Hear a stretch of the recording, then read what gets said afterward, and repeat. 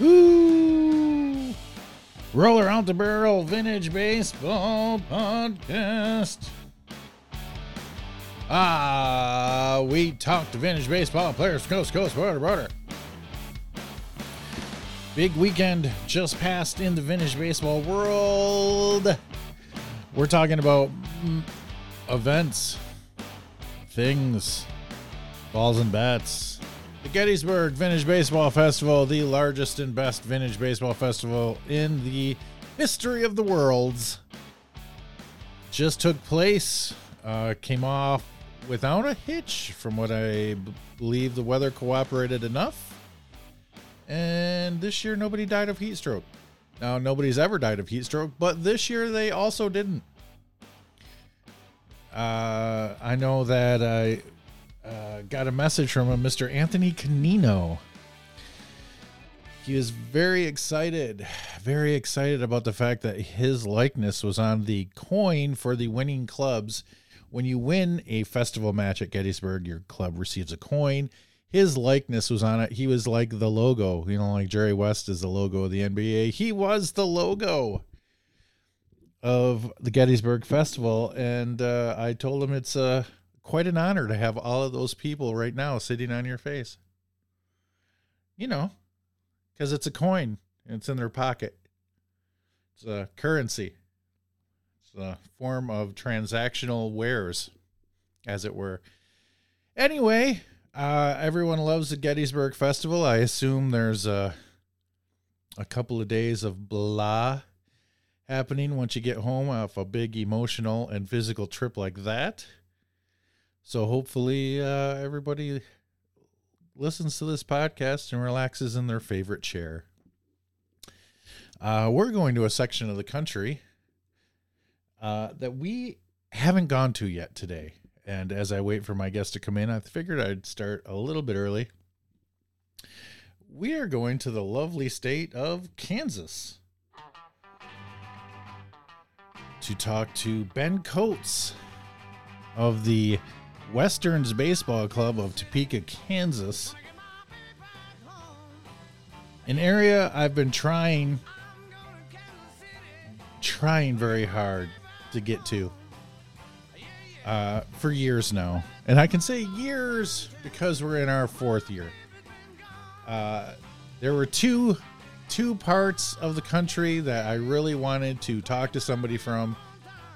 And one of them was Kansas, and the other one is that damn team in Canada that I can never hear how to get a hold of them from. But anyway, I want to hear about the Kansas vintage baseball situation. I don't know anything about it, so we're going to ask Ben Coates everything there is about it. People were commenting all day today on what a wonderful human being they think he is. All of your friends think you're wonderful. I want to talk to Ben Coates' enemies. They probably don't think anybody's enemies for that matter. Anyway, also there was an event put on by the Continental Baseball Club of Kalamazoo, Michigan. I believe it was called the Portage Invitational or something like that. I don't know a lot about it. Okay, here's what I do know. Chris Fuciardi, the captain of the Continentals in Kalamazoo, Michigan, is trying really hard to make vintage baseball a thing on the west side of Michigan. He doesn't have a lot to work with. There's not a lot of clubs, and it's pretty scarce. But he's trying new things. He's always trying to do things to pump up accessibility and eyeballs. And Chris, even though it seems to be moving slowly right now, I guarantee you your hard work is going to pay off. It's already paying off, but it will pay off even bigger in the future. And you can count on that. You just keep doing what you're doing. The vintage baseball community in Michigan is much better for your efforts. That is for sure.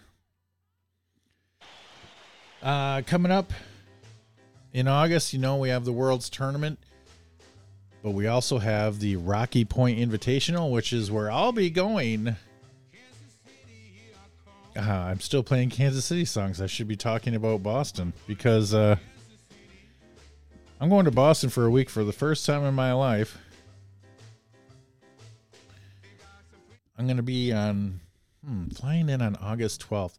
On August 13th, that's a Sunday, I'm going to be going to the Red Sox game at Fenway Park for the first time ever, and I'm going to be sitting kind of by the pesky pole. And because I wanted a view of the Big Green Monster. I didn't want to be sitting on it or out of view of how it comes into play. And then the next day, the Monday, I'm actually taking a tour of Fenway Park. So I'm very excited about that. And then we spend all day in Boston, and then we're actually going to Salem for some witch stuff on Thursday. And then Friday's our travel day to Rhode Island. And then I'm spending all day Saturday at the Rocky Point Vintage Baseball Festival. And then flying back Sunday morning. And I am so excited about that. Also, what else we got going on? I expect my guest at any second. We got don't forget Mike Feeney's haunt in Michigan. It's in Romulus, somewhat by the airport. So you could actually fly in from anywhere in the country and go to his haunt and get back on the plane and go home. But it's a deranged haunt, and I believe if you go to his Facebook page right now, you're going to see a link there that you can vote for him to be the #1 haunt in the Detroit area. You should probably do that.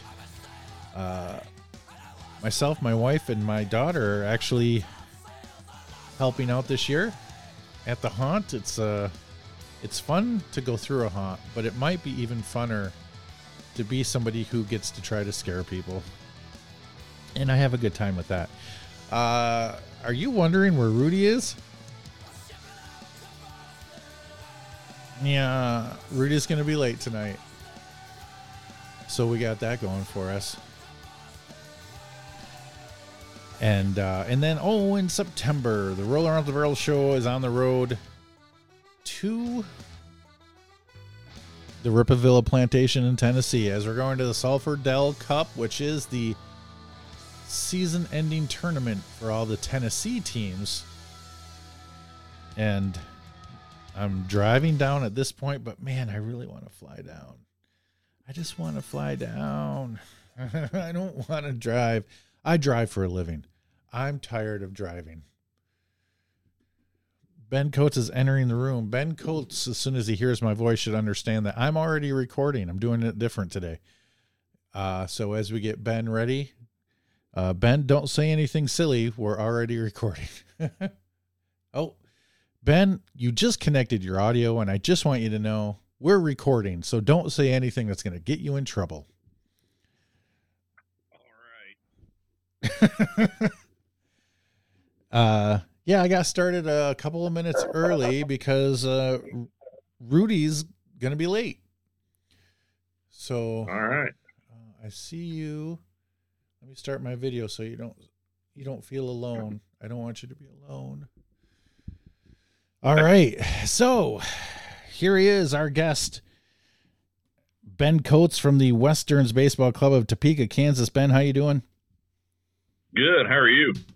Excellent. What I was telling everybody before you came on is I have even though I've interviewed people from coast to coast, border to border, in all forms of different vintage baseball, I have yet to talk to somebody from Kansas.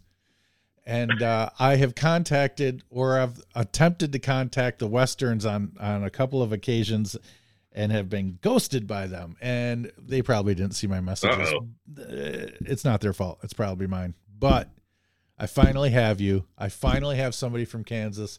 And now we all get to learn about what vintage baseball is like in Kansas. This is very important on so many different levels.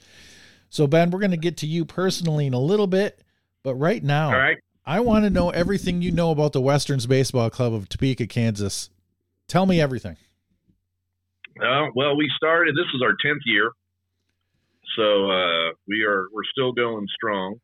the Topeka Westerns were actually a real team in Topeka in the 1870s, and were considered the premier baseball team in the Midwest until the late 1870s. So we're kind of taking on that tradition and kind of going from there. So there are only a few other vintage baseball teams in the state of Kansas. So Emporia has one, Wichita has one, and then Hutchinson, Kansas just started one. So that's only have three. So our closest competitors other than that is basically St. Louis. Now you are raised to not like St. Louis, right? So when you get together with St. Louis, you guys, do you have any of that you're from St. Louis, you're from Kansas kind of thing going on at all? No, not really. Not really. So St. Louis, like I said, good baseball town. The folks there, I mean, they're pretty nice. So there's really no leftovers from bleeding Kansas border wars. What year rules do the Westerns abide by? We play 1860s rules. So, and sometimes we will play the 1865 fly game. But boy, what's your closest fly club? You got to go to maybe Indiana, the Droverton Black Flags, to get to a fly match. Yeah, we don't play very many fly matches. Every now and then we'll ask the other team if they want to play a fly match just for the heck of it. You know, we'll play a doubleheader, play one 1861, 1865 fly match. But usually, depending on how many people, spectators we have, seems like the spectators really like watching something that's a little more different, and they like the one hop game, the on the bound game. Do they like the bound game because the games go by quicker? Well, I don't know that. Well, yeah, I don't know if it's quicker or just the fact that coming out and watching the game, for the most part, other than the uniforms, that's the biggest difference right there is catching on the hop. So I think people are really kind of intrigued by that, and so we play that more often than not. Describe to everybody what your uniform looks like. Well, since we really don't know what the real Westerns uniforms were like, we go with navy blue knickers, navy blue socks, and a white muslin shirt with an Old English W on it. So it's period correct, but we of course we don't know we have yet to find a picture of the Topeka Westerns. That is our holy grail of pictures right now. We have found all sorts of newspaper accounts and things like that, but nothing that says what their colors are or a picture.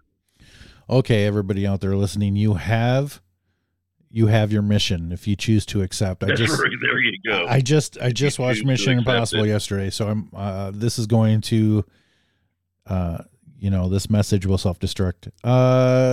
Go out there, find a picture of the Topeka Westerns. How long have you guys had these uniforms? Is this 10 years strong on these uniforms?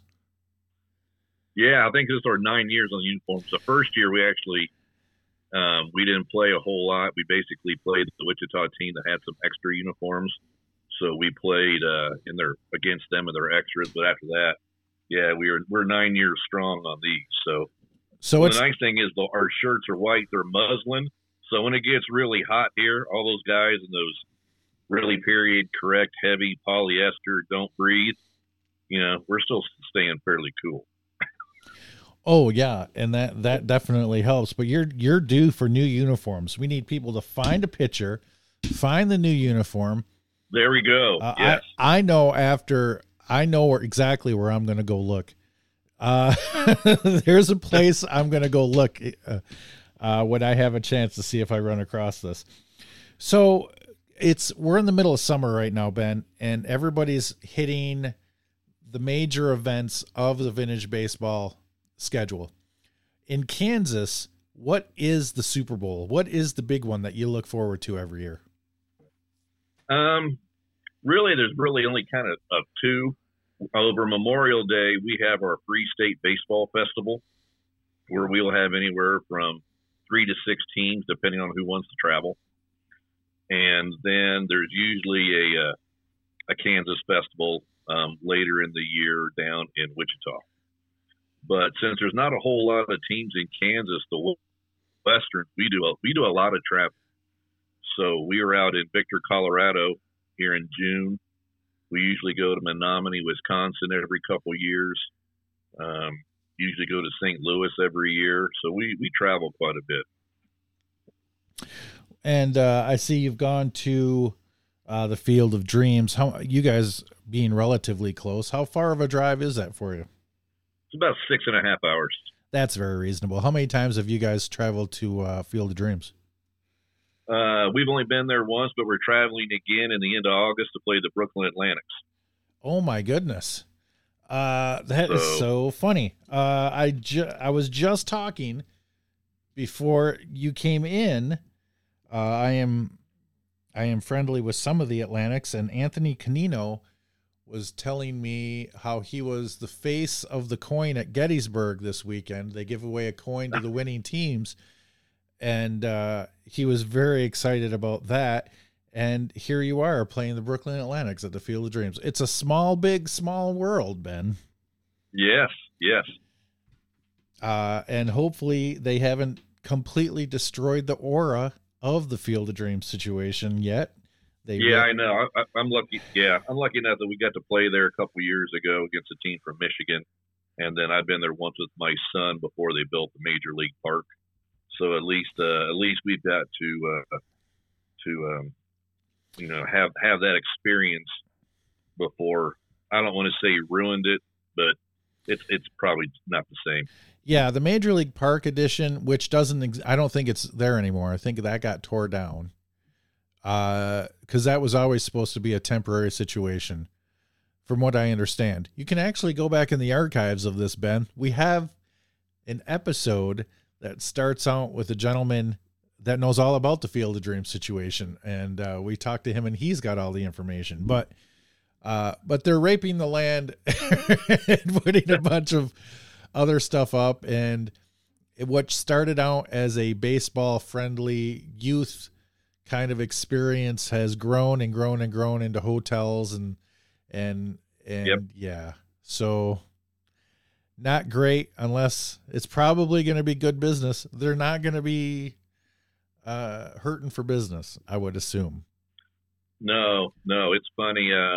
We're looking for some places to stay, and we got on, at least I got on Airbnb and the Verbo or the VRBO, and all that stuff close to Field of Dreams. I mean, everything is there. Telling you how close they are. Do you remember, and let me give you some context to this. I remember when I went to the Field of Dreams that I was surprised by how emotional it was to me for just being a film location, not a historic site, but a film location. Right. And it still had a pull on my heartstrings. What was your experience with the aura of Field of Dreams? I kind of have two separate experiences. The first one was probably every father's dream who loves baseball. I got to go there with my son when he was about 12, 13 years old. So we went up there and we got to play catch, got on the field. But the great thing about it is baseball to me is such a sport that just builds some instant camaraderie with other people that you meet.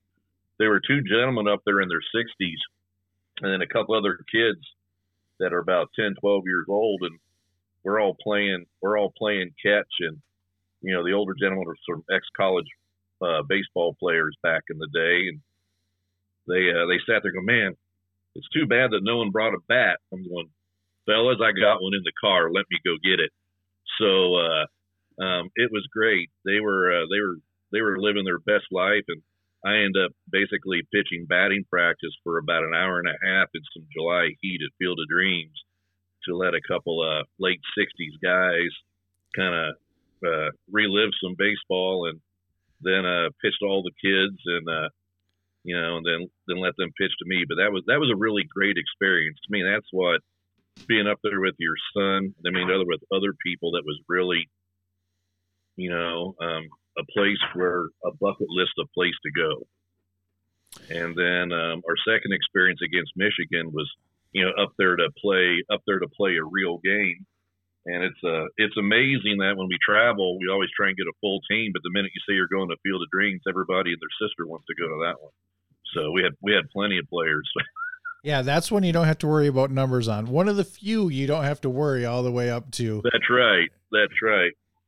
I always say a great team bonding experience. I always say vintage baseball players love playing vintage baseball until Friday night. And then they're like, oh, I could go there. I could go to the lake with my wife and my kids. Yeah. But that's one event you don't have to worry about that.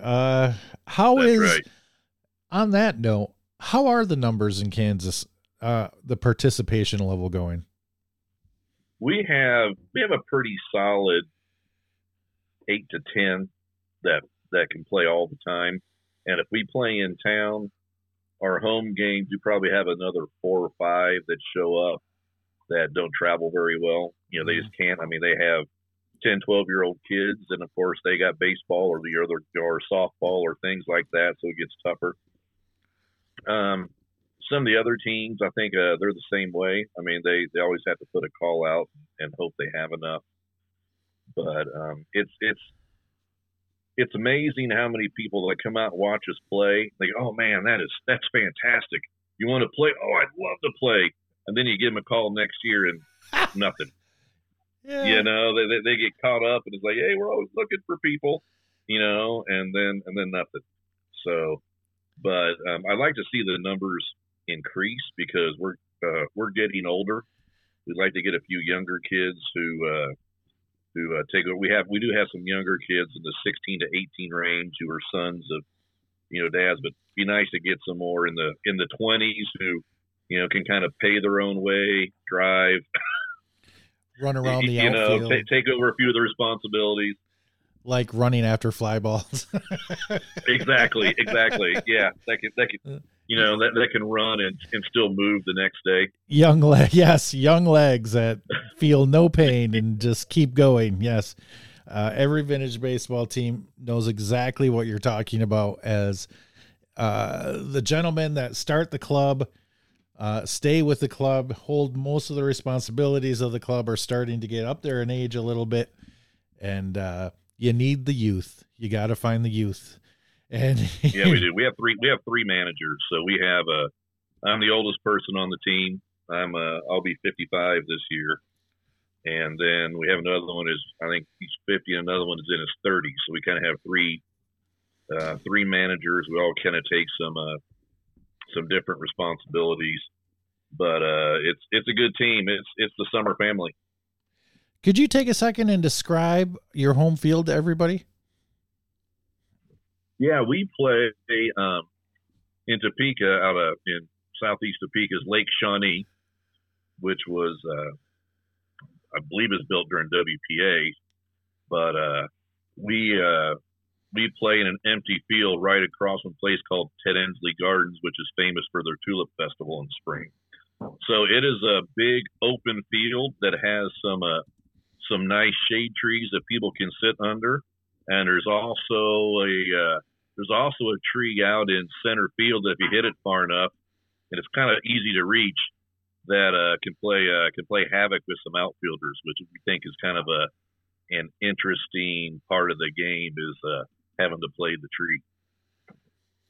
I love playing with trees in a baseball field. I don't know why. It's character that I enjoy. It makes every field different, as opposed to just a big flat piece of land, which there's really nothing wrong with that either. But I just like the different. Tell me about the field that you personally enjoy to travel to the most. I tell you what, that's the field that we played in Victor, Colorado in June, and that may be the kind of the coolest field in the Gold Bowl that we played at. The only drawback is being a flatlander. Victor's at almost 10,000 feet, so you're trying to find air whenever you can when you're running. But it is a great old field, even though it does have a backstop. But he hit it far enough. They have a wooden fence in back and a hill that goes straight up. But it is, and the backdrop is the old mining town, which is, it's still the real town. So it's really probably the favorite place we probably went so far. Now, our favorite place to play, I would have to say, when we go to Menominee every 2 years for their festival, those guys are a lot of fun, and they treat us real well. And they know that we like beer, so we get along great. There's one thing vintage baseball players love. It's their beer. That's right. That is an event we hear about and have teams from Michigan and Ohio travel to. From what we hear, it's a wonderful event, and we've actually interviewed Dustin on here in an episode. Mad Dog, yeah. And I think he commented about you today. He likes you. You should know that. Yeah, Mad Dog's a good dude, man. He really is. Him and all the rest of those guys. They're a lot of fun. They're in fact, one of the first times we played them, it's been about 6 years ago, and storm came in and went from about 67 to a nice 67 degree day to pouring rain, dropped down into about the high 40s and started hailing about pea-sized hail. And we ended up playing basically 2 more innings in the freezing rain and hail, because they said, "You want to play?" And we all went, "Hell yeah, we're here to play ball." And they go, "Hot damn, all right, let's go." So we got some great pictures, and every time we get together and start putting a few back, first thing is, "Man, you remember that damn hail game?" Yeah, that seems somewhat scary and impossible to play in hail. The ball gets hit in the air. Is it not being redirected by the hail? Well, I don't know. By that point, you're just hoping to see the damn ball. That's right. You don't care. if it moves quarter an inch, I'm not sure you see that. You're just hoping you're getting close. So yeah, Dustin commented that you're a true gentleman of the game. There's no finer compliment than that. Jeffrey Schnell said that is your vintage nickname Big Train? Yes, I'm Big Train. So tell me and how you Jeff got. Shell is one. Go ahead. How I got that? Yeah. Well, when we first started, everyone kind of got to pick their own nickname, and if you didn't pick your own nickname, then we came up with one for you. And now any new player, we get to pick their name. But since I was on the first team, I picked mine. So being a native Kansan, it is in homage to Walter Johnson, the Big Train, who was born in Humboldt, Kansas. So, and I'm also a bigger guy. So I'm sitting about 6'2", 260. So it's I'm a little bigger guy too. I went by Big Train because he's always been fascinating to me. One of the first 5 elected into the Hall of Fame, and one of only 2 native-born Kansans in the Hall of Fame, with the other being Joe Tinker, or the famous Tinker Devers the Champs. This picture I used of you to promote the episode. Tell me about this pipe that you have in your mouth. Well, that picture was just taken a couple of weeks ago down in Wichita when they played over July 4th, and so I think I've been using that for about 7 years now. I've always enjoyed cigars, and then my kids bought me a pipe, and I kind of started enjoying that, and I started thinking, you know what, we're trying to put on a good show, and I go, what would be better than me out there warming up with a damn corncob pipe? So I smoke my pipe when we're warming up and in between innings, and I'm now kind of known for it. In fact, last time we were up in Menominee, Mad Dog got all excited because he had bought a pipe, and he couldn't wait to sit down and have a beer and smoke a pipe together. So that's a fully functional pipe that you shove tobacco in and light it just like a normal pipe. That's nothing. Oh yeah. But you only use that during warm-ups. You don't do it during the game? Oh, no, I'll smoke it in between innings. Oh, okay. So I'll smoke it in between innings. So I haven't played with it yet, out in the field with it yet. But so if you didn't pick your own nickname, I assume that your nickname would be something to do with that pipe. You're probably right. You're probably right. When you travel around with your club to the various places you go, and you said you got a good core of 9 or 10 guys you count on for traveling, and then you got 4 or 5 that show up for home matches or whatever. Right. When you travel, do you have, off the top of your head, do you got a traveling story of your club, of something that went wrong, something that went right, just a crazy story? Let's see. Yeah, we were playing in St. Louis. I don't know how many years ago, and of course we're looking for a less expensive place to play or to stay. And St. Louis is getting kind of expensive, so we stayed in Cahokia, Illinois, across the river, which is, we kind of explained it as kind of East St. Louis's better looking cousin, right? It wasn't anything great, but we went to ball game one night, and we could go to the casino and hop the train, went to Busch Stadium, came back, went to the casino, stayed there kind of late, and me and Jeff Shell, whose nickname is Shotgun, and he and I are going through White Castle about 1 a.m. and we get a call from the other manager, Aaron Pirate Staub, and Pirate goes, "What are you guys doing?" And I said, "We're in White Castle." I go, "What's up?" He goes, "My GPS took me someplace over in East St. Louis that looks like where they bury the bodies. I have no clue where the hell I'm at." I go, he goes, "Can you come find us and get us the hell out of here? My GPS just went wonky." And I go, "Hey, do you see any light anywhere?" He goes, "Yeah." I started going, he goes, "Oh, thank God." He goes, "It's a gas station." I go, "Go to the gas station, park under the light until we get there." So about 10 minutes later, we found them, and we took them out of there. So that's probably one of the better stories. That and other ones just more entailed with a couple of guys maybe sweating out too much beer the morning after. But that, and the other thing that we do is as a team is in every state that we visit or drive through when we travel, we stop and play a quick game of wiffle ball. Oh, nice. So we now have a yellow plastic wiffle ball bat. We take a Sharpie. We've now been to 9 different states. So we put a state on there. So we played in truck stop parking lots, casino parking lots, restaurant parking lots, hotel parking lots, parks. One of our guys got married in Montana, so there was 4 of us that went up for that wedding. So we played a quick game of wiffle ball at his reception that was outside. We got to put Montana on the bat.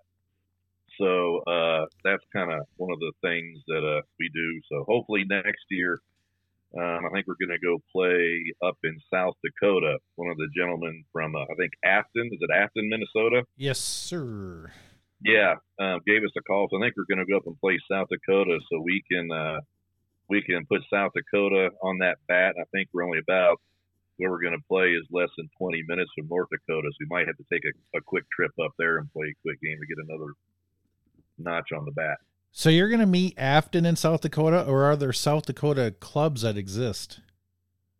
They have some kind of festival that they play on a historic grounds, and they have a Civil War reenactment. Oh, okay. So I think there are more than one other team. So the guys from Menominee told them that, hey, those Topeka guys travel pretty well. So he shot me a message and invited us up. So I think we're probably gonna go. Ben, what is the state bird of Kansas? It's the meadowlark. Is that why the what? Okay, so it's not the jayhawk. Those are different birds. Yes. Yes. Okay, so it's jayhawk. The jayhawk goes back to bleeding Kansas pre-Civil War. So it was the people who defended, basically, we'll say, defended Kansas from the pro-slave state Missouri ruffians, called themselves the Jayhawkers. So that is where Jayhawk comes from. It goes back to the 1850s and bleeding Kansas pre-Civil War. A man that knows his stuff. Tell us what the Big Well is in Kansas. Oh, the Big Well down in Greensburg, I believe, is the world's largest hand-dug well. Why was it dug? They needed the water, brother. So it was just so why was it the largest one? Is they needed that much water? Or it just worked out that way? No, you get down around there and it gets pretty arid. You get parts of Kansas that are really pretty darn dry. So as far as I know, that's quite a ways away from Topeka, but yeah, it's just the largest hand dug well, and also we also have the world's largest ball of twine. So we got that going for us too. Oh my God, what movie was that in? The largest ball of twine. Somebody wanted to go see the largest ball of twine. It's in a movie. Oh my God, I'm gonna get messages from everybody telling me what that was. Oh, was that the original Vacation? It might have been. I think that was the original Vacation. Is that anything associated with the Barbed Wire Museum in Kansas? No, it is not.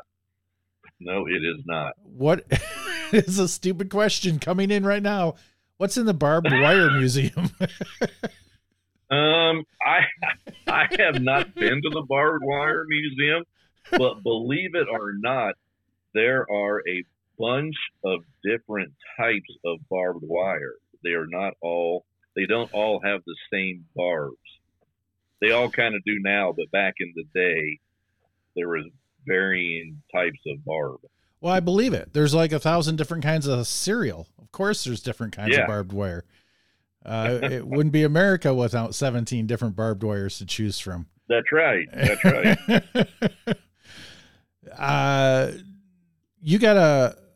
You still got about a half a season left in your schedule there, Ben. What do you got coming up on your schedule? We play Emporia on Saturday, and then we go to Field of Dreams in August. I can't remember off the top of my head. We have another August date in there.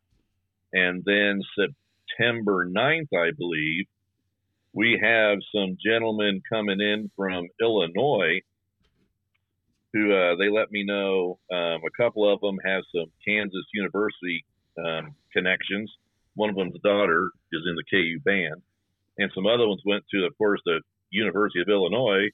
So Kansas University and the University of Illinois are playing a football game on Friday, September 8th.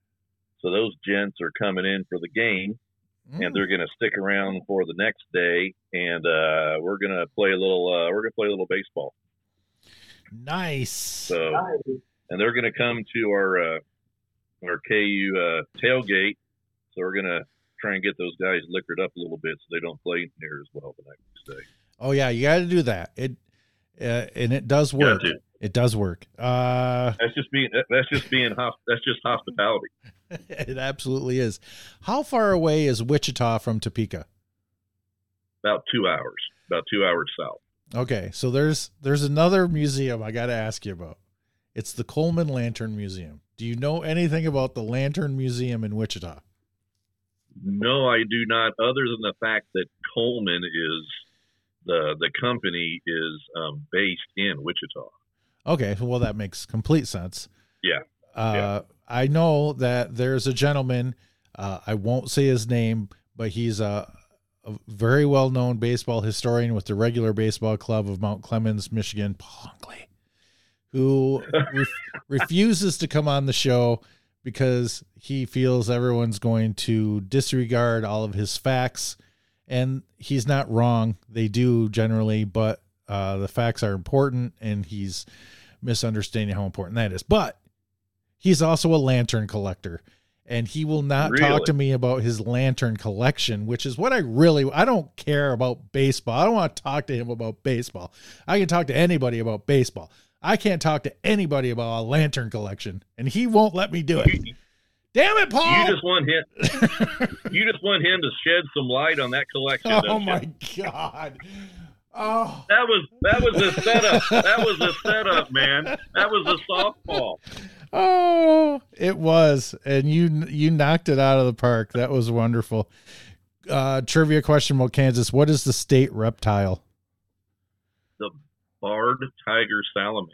Nope, not according to my statistics. According to what no. Did you say what was it? The state reptile. I didn't say what it is yet, but it's not a salamander. Amphibian. Reptile is it? Reptile is that the? Is it a reptile?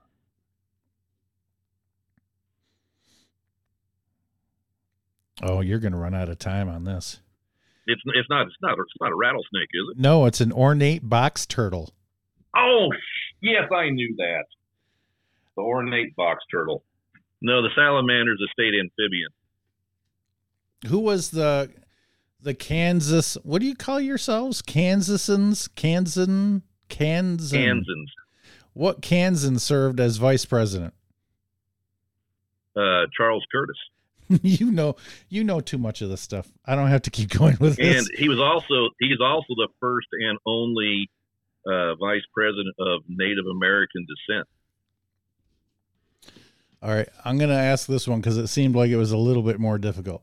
Along the southern border of Kansas in 1893, many folks lined up and waited patiently or impatiently for the Cherokee Strip Land Run to begin. The Cherokee Strip Land Run. What town did they wait? You said southeast? Southern. You said southeast? I said southern border of Kansas. Southern border of Kansas, 1893. For the Cherokee Strip Land Run to begin. Man, southern border. Let me give you this little bit of factoid. There were approximately 115,000 settlers that raced over the Kansas border to Oklahoma Territory to claim their share of over 6 million acres of Cherokee land.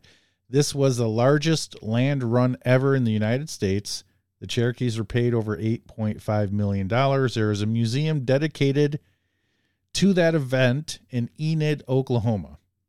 But what is the town they waited to run from? Oh, my goodness. You're going to learn something today, Ben. I'm trying to think of the furthest town. Right, I know there's a town right on the border. It's probably got to be down around Coffeyville somewhere.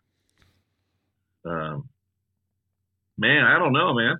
The answer is Arkansas City. Oh, in Ark City.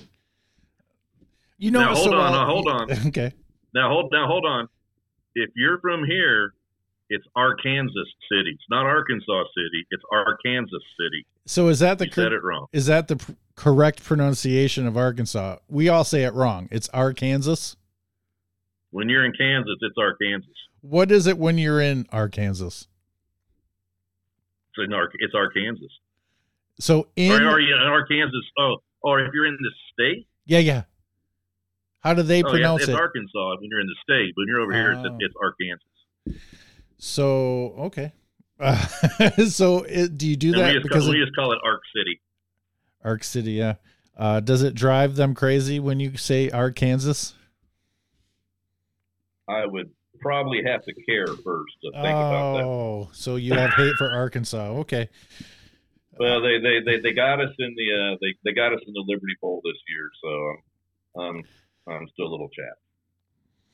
Oh, that's right. College football, overtime loss. Huge in that part of the country. It's pretty huge in my part of the country too. Kansas, Kansas seemed to be, now I don't pay a lot of attention to Kansas, I'm not going to lie, but they seemed in the little bit that I pay attention to them, like they were getting much better. Is that still happening? Yes, they have gotten much better. We finally have a good coach. We spent about 10 or 12 years with just stupid hire after stupid hire. and we finally have a guy that actually looks like he knows what the heck he's doing and isn't doing it just for a paycheck. So yeah, Kansas has been awful. I mean, just dreadful for the last 10, 12 years. And then west of here we have Kansas State, who is really kind of the in-state rival, and they are year in, year out pretty darn good. They were Big 12 champions last year. So us KU fans that like to get on their level again one of these days. I'm trying to think of who the Kansas hire was that was a big hire that did not work out. I wonder if that was somebody from like Michigan. Charlie Weiss. Oh my God, you guys had Charlie Weiss. How many years was Turner Charlie Gill. Weiss? We had Turner Gill. We had Les Miles. Oh my God. And they all sucked. Well, they were all awful. Charlie Weiss. So right now you have Lance Leopold. Is that right? Leipold. Lance Leipold. Yeah. Yeah. Charlie Weiss, once, even though he did not succeed at Notre Dame, it's still a name where everyone's like, oh, let's hire. He was not good. No, I mean, if you can't win at Notre Dame, what the hell makes you think you can win at Kansas? Well, I wouldn't say that's not necessarily fair anymore. You shouldn't win at Notre Dame. If you win at Notre Dame, you got to be a pretty good coach. Yeah, but the recruiting's so much easier there. Yeah, but not as easy as it was when Lou Holtz was there. Who wants to go to Notre Dame? They're an independent. I don't know. I don't know what the NIL deal is with Notre Dame. Well, as an independent, Notre Dame has their own TV deal with NBC, though, too. So they make a lot of money. Boy, and that really, yes, they made a lot of money. And when they were good, that was a big deal. They're not so good anymore. Yeah. They just went to like the Final Four a few years ago, but they didn't play anybody all year, and they got smoked in the Final Four. So yeah. That's the advantage of being an independent right there. Yep. But, yeah, Kansas, from what I understand, is a good offense, and I'm showing. Yes, their offense, fantastic. I'm showing my college football genius right now. I watch college football. I'm a Michigan State Spartan fan, and I go to a bunch of the games and everything, and I don't pay attention to Arkansas or Kansas and Kansas State, except when they're at like the top of the rankings. So I should stop talking. Well, we're getting some kids from Michigan coming to Kansas. So, are these Michigan Wolverines that weren't going to see the field? No, these are high school kids. They're Isaiah Marshall. It was between Michigan State and us for Nick Marsh, the receiver that you guys. Oh, he probably picked the better place. Receivers go to die at Michigan State. I'm sorry to say it, but the offense. No matter, and we've only had a couple of coaches now for the longest time, but our offense is not wide receiver friendly. It's right. We use wide receivers for big plays, but we don't use them for any other plays. So it's for any other plays. Run, pass, run, pass. And when you don't have an outstanding running back, it doesn't work out a lot. But well, once every 8 years, we get a really good running back. Well, but hey, you got Kirk Cousins on Netflix quarterback. Though. Yeah, I'm not going to watch that. Kirk Cousins snore. That's probably really boring. Pat, he's more interesting than you think. Really on that show. He seems like he's only interesting when he's completely fired up. That's when he lets loose. But also Patrick Mahomes. Who is the other quarterback on that? Marcus Mariota.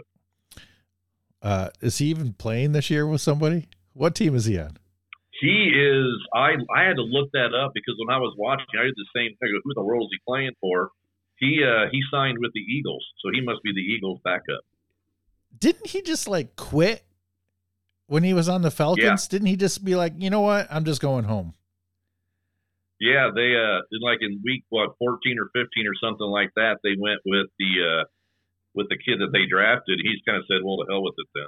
I'm out of here. But that's a I'm terrible. going to go home. How do you get another job after that? Obviously, they're going to put that kid in, and you're going to be the backup, and you're supposed to. Come on. You already knew you weren't the future. For one, you're Marcus Mariota. Let's get off your high horse, dude. You've already passed your prime, and it wasn't that high. So let's calm down. It wasn't that good. Yeah, calm down about yourself right now. But I can't believe he's the backup for the Eagles. Talk about, I tell you, it seems like the dumber thing you do, the better situation you put yourself in. Antonio Brown did everything he could do to destroy his career, and then he ended up on the Buccaneers with Tom Brady, and he destroyed that too. But then he destroyed that too.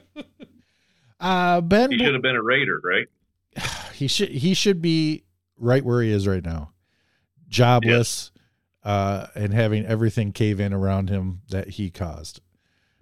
It gets to you eventually. Ben, what do you do for a living? Non-specifically. I do sales for a local PBS TV station. So called KTWU. So I sell underwriting. Well, basically I sell anything they want me to sell. So when they're doing a telethon for money, that's your busiest time of the year. Yeah. So when we do pledge and stuff like that, they actually let me be on TV sometimes. So I'm not sure what their thinking is, but they let me do it. Well, it's PBS. They don't have a lot of people, but that's right. That's right. So you're selling ad and kind of fundraising at the same exact time, right? Yeah. And that's got to be tough right now. It's because of the world we live in right now. I would think that all PBS stations are like not what it used to be. Yeah, it's kind of not what it used to be per se, but I tell you, people who enjoy PBS are diehards. I mean, they are, and it's amazing. The older you get, the more, truthfully, you almost kind of start watching some PBS. I mean, 30 years old, there was nothing on PBS I was watching. Now I'll be 55 in August, and there's 4 or 5 different shows. I'm going, wow, this is really pretty good stuff. So probably an age thing, but they have some good shows, and we also produce some of our own local shows. So tell me about your wife, Wenda, and I really want to hear about where you took her on your first date. Wow. Think back. Wendy, where did we go on our first date? Man, that's a tough one because we had known each other for so long before we started dating that it felt like you had a ton of first dates up until that point. It's hard to. Yeah, I mean, we met each other because I played slow pitch softball with her ex-husband. So, who was her husband at the time? You didn't play with her ex-husband. Yes. Okay. So that's how you guys came into each other's lives and reconnected later, but you had experience being around her, so you don't remember an actual official first date. Probably took her to a dive bar. Well, you would be surprised how often that happens. Now she loves the dive bars. I took her to all the dive bars that I think she had never been to in Topeka, and now she loves the dive bar. What classifies a bar as a dive bar in your opinion?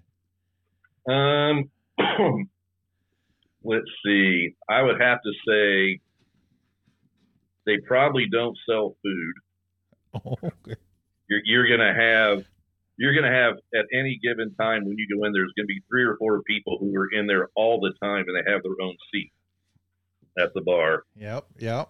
And then usually I like the dive bars that have more of an eclectic group.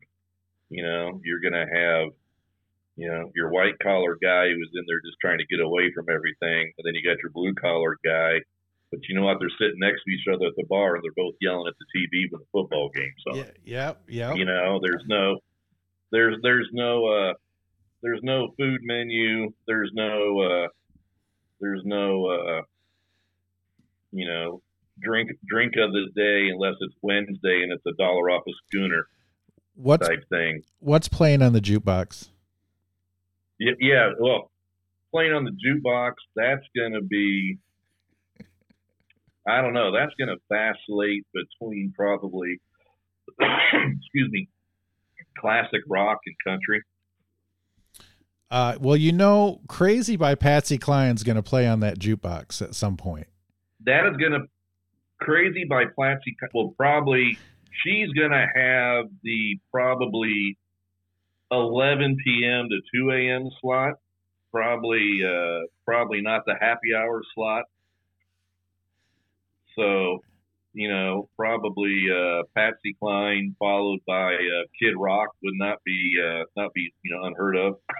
Don't Stop Believin' by Journey is on that jukebox.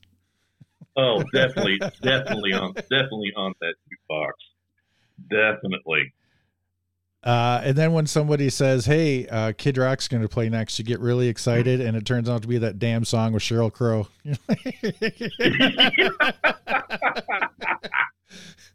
That they played on the radio like every fourth song when it came out, and you're like, "I hate this song already."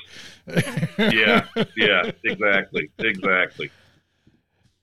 Ben, have you had any near-death experiences in your life? Near-death experiences? Yeah.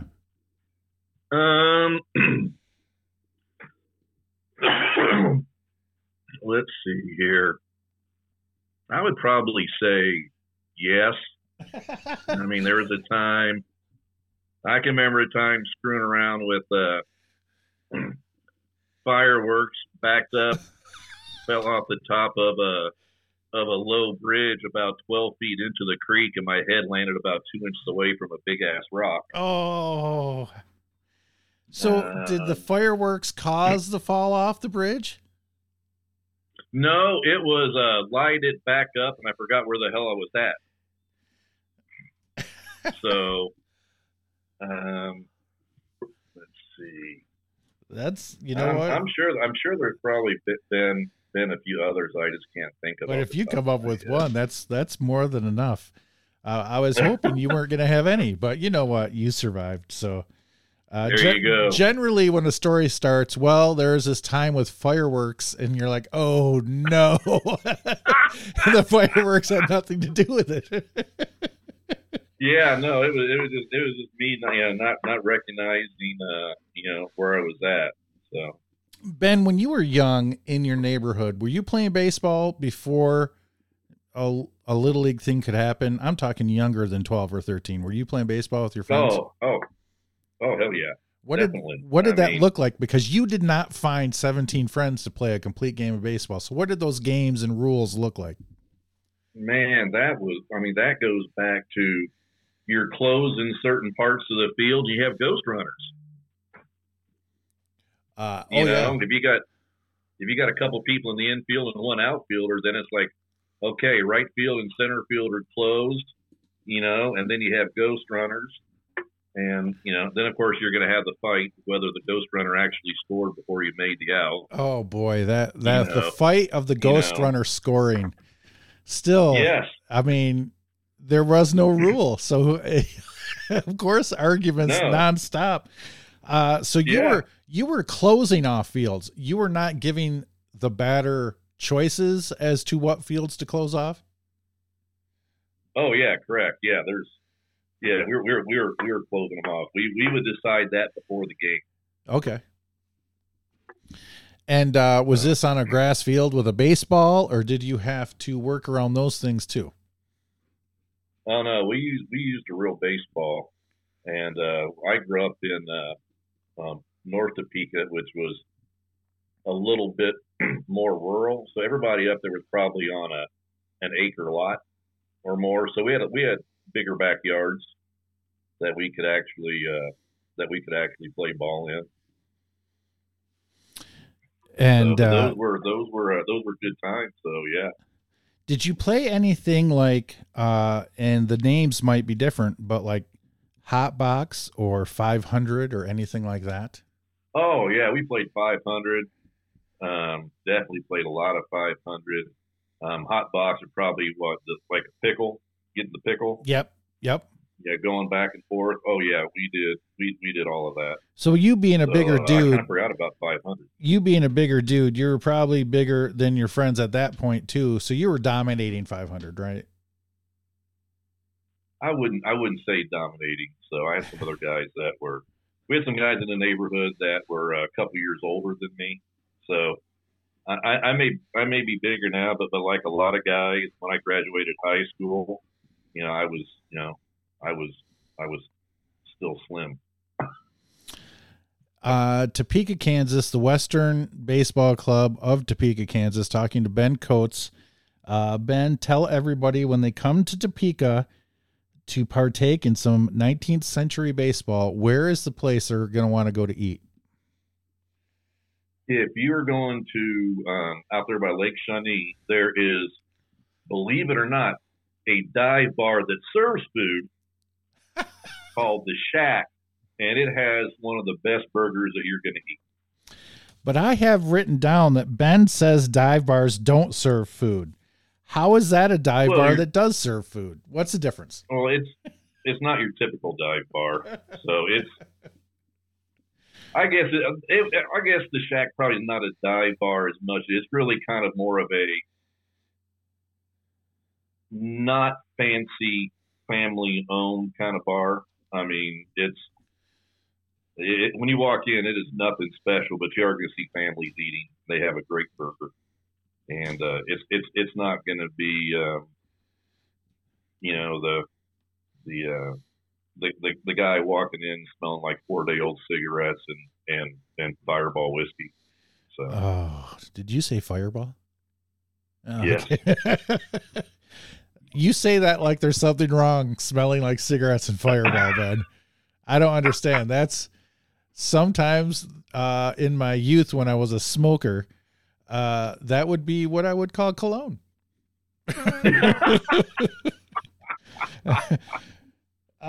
Ben, thank you so much for being on the show, being a good sport and all, and not knowing anything about me or the show and coming on. I'm sorry my co-host couldn't make it.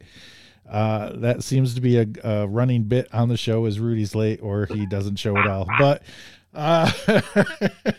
I do appreciate coming on. But before you go, I do this segment at the end of a lot of my episodes where I have a segment where I give you the old pepper with a lot of quick questions with a lot of quick answers. Okay. So here we go. Ben Coates of the Westerns Baseball Club of Topeka, Kansas. If you had to eat a crayon, what color would you pick? To eat a crayon, I think I'd have to go with purple because I like Great Pop the best. What is your favorite horror movie? Favorite horror movie? Let's go with Halloween. Great answer. Great answer. In your opinion, can you name an overrated Major League Baseball player, past or present? Overrated? Yes. Oh, wow. There are so many. Man, there are quite a few. I'm gonna make a lot of people mad, but I'm gonna say Pete Rose. Oh, you are gonna make a lot of people mad. That's all right. I mean, great player, but man, people, he's the greatest hitter ever. He's not in the top 20 of best hitters. He's a compiler, right? He just played forever. He had to become a player manager to break the record. Oh, because no one else was going to put him in. Can you feel the hate coming out of Ben towards Pete Rose? There was no other answers to this question. It was always going to be Pete Rose. Ben, name something you're allergic to. Morphine. That's the only thing I know I'm allergic to. What is your shoe size? 13. Did you ever collect baseball cards as a kid? Yes, I did. What was your favorite card? I had a Hank Aaron card that I loved. What is your favorite vegetable? Favorite vegetable? I'm gonna say I love green peas, or my wife, when she broils asparagus a certain way, is outstanding. What is your favorite wood for a bat? My next bat I'm going to order is probably going to be maple. Next question. Are we alone? Are we talking existential, or are we talking I don't know, just a little question. green men? Are we alone? Huh? No, we're not alone. We're not alone. Especially if you have Alexa in your house. That's true. Those just freak me out. Don't say that too loud. I'm surprised mine didn't start saying something. Who was your favorite Muppet? It would have to be Gonzo or the two old guys up in the opera box. Oh, Waldorf and what's the other one's name? Yeah. But then again, the Swedish cook and Melonhead were fantastic. That's hard, man. Muppets. How do you have a favorite Muppet? That's true. What is the best, according to you, the best fast food chicken sandwich? Best fast food chicken sandwich. And it's probably Chick-fil-A. And paper or plastic? Paper. And on a scale of 1 to 10, how important was algebra to your life after you graduated? Algebra? Yes. 1.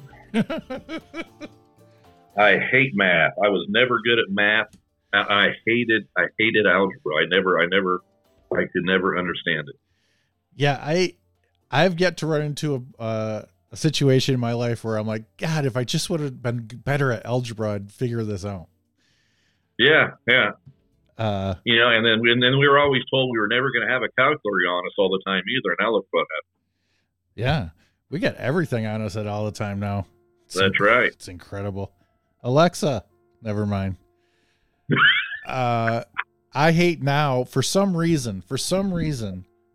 This never happened. We didn't change the settings on her or anything, but now she just comes up and she plays this loud noise every night to tell us it's going to rain tomorrow. Like, it's not even hard rain. Well, it's going to rain for a couple hours. Is going to be a sprinkle. And she's like, I just want to let you know it's going to rain tomorrow. Oh, jeez. Like, dude, don't bother me for that stuff. Yeah. Anyway, yes, they're all listening, but if the humans are listening to us, then the aliens are absolutely listening to us. I mean, there's no doubt. Oh, heck yeah. Yeah. Yeah. Everybody's listening. Ben, thank you so much for coming on the show. This episode has completed me. I have now hit the Kansas area, and I'm so happy that we have, and I hope that all the teams in Kansas and the surrounding area will find this podcast, will listen to this podcast, and then I hope to come back to Kansas with even more interviews in the very near future. Well, I put on my Facebook page that if anybody was bored off the rocker tonight, that I was going to be on a podcast. So we'll see we might get 3 more people, man. Bored off their rocker, Ben. You defined what a dive bar is. It's going to be the title of the episode. They're not getting that anywhere else. Thanks, Ben. I appreciate you coming on the show. You take care of yourself, and good luck and safe travels for the rest of your season.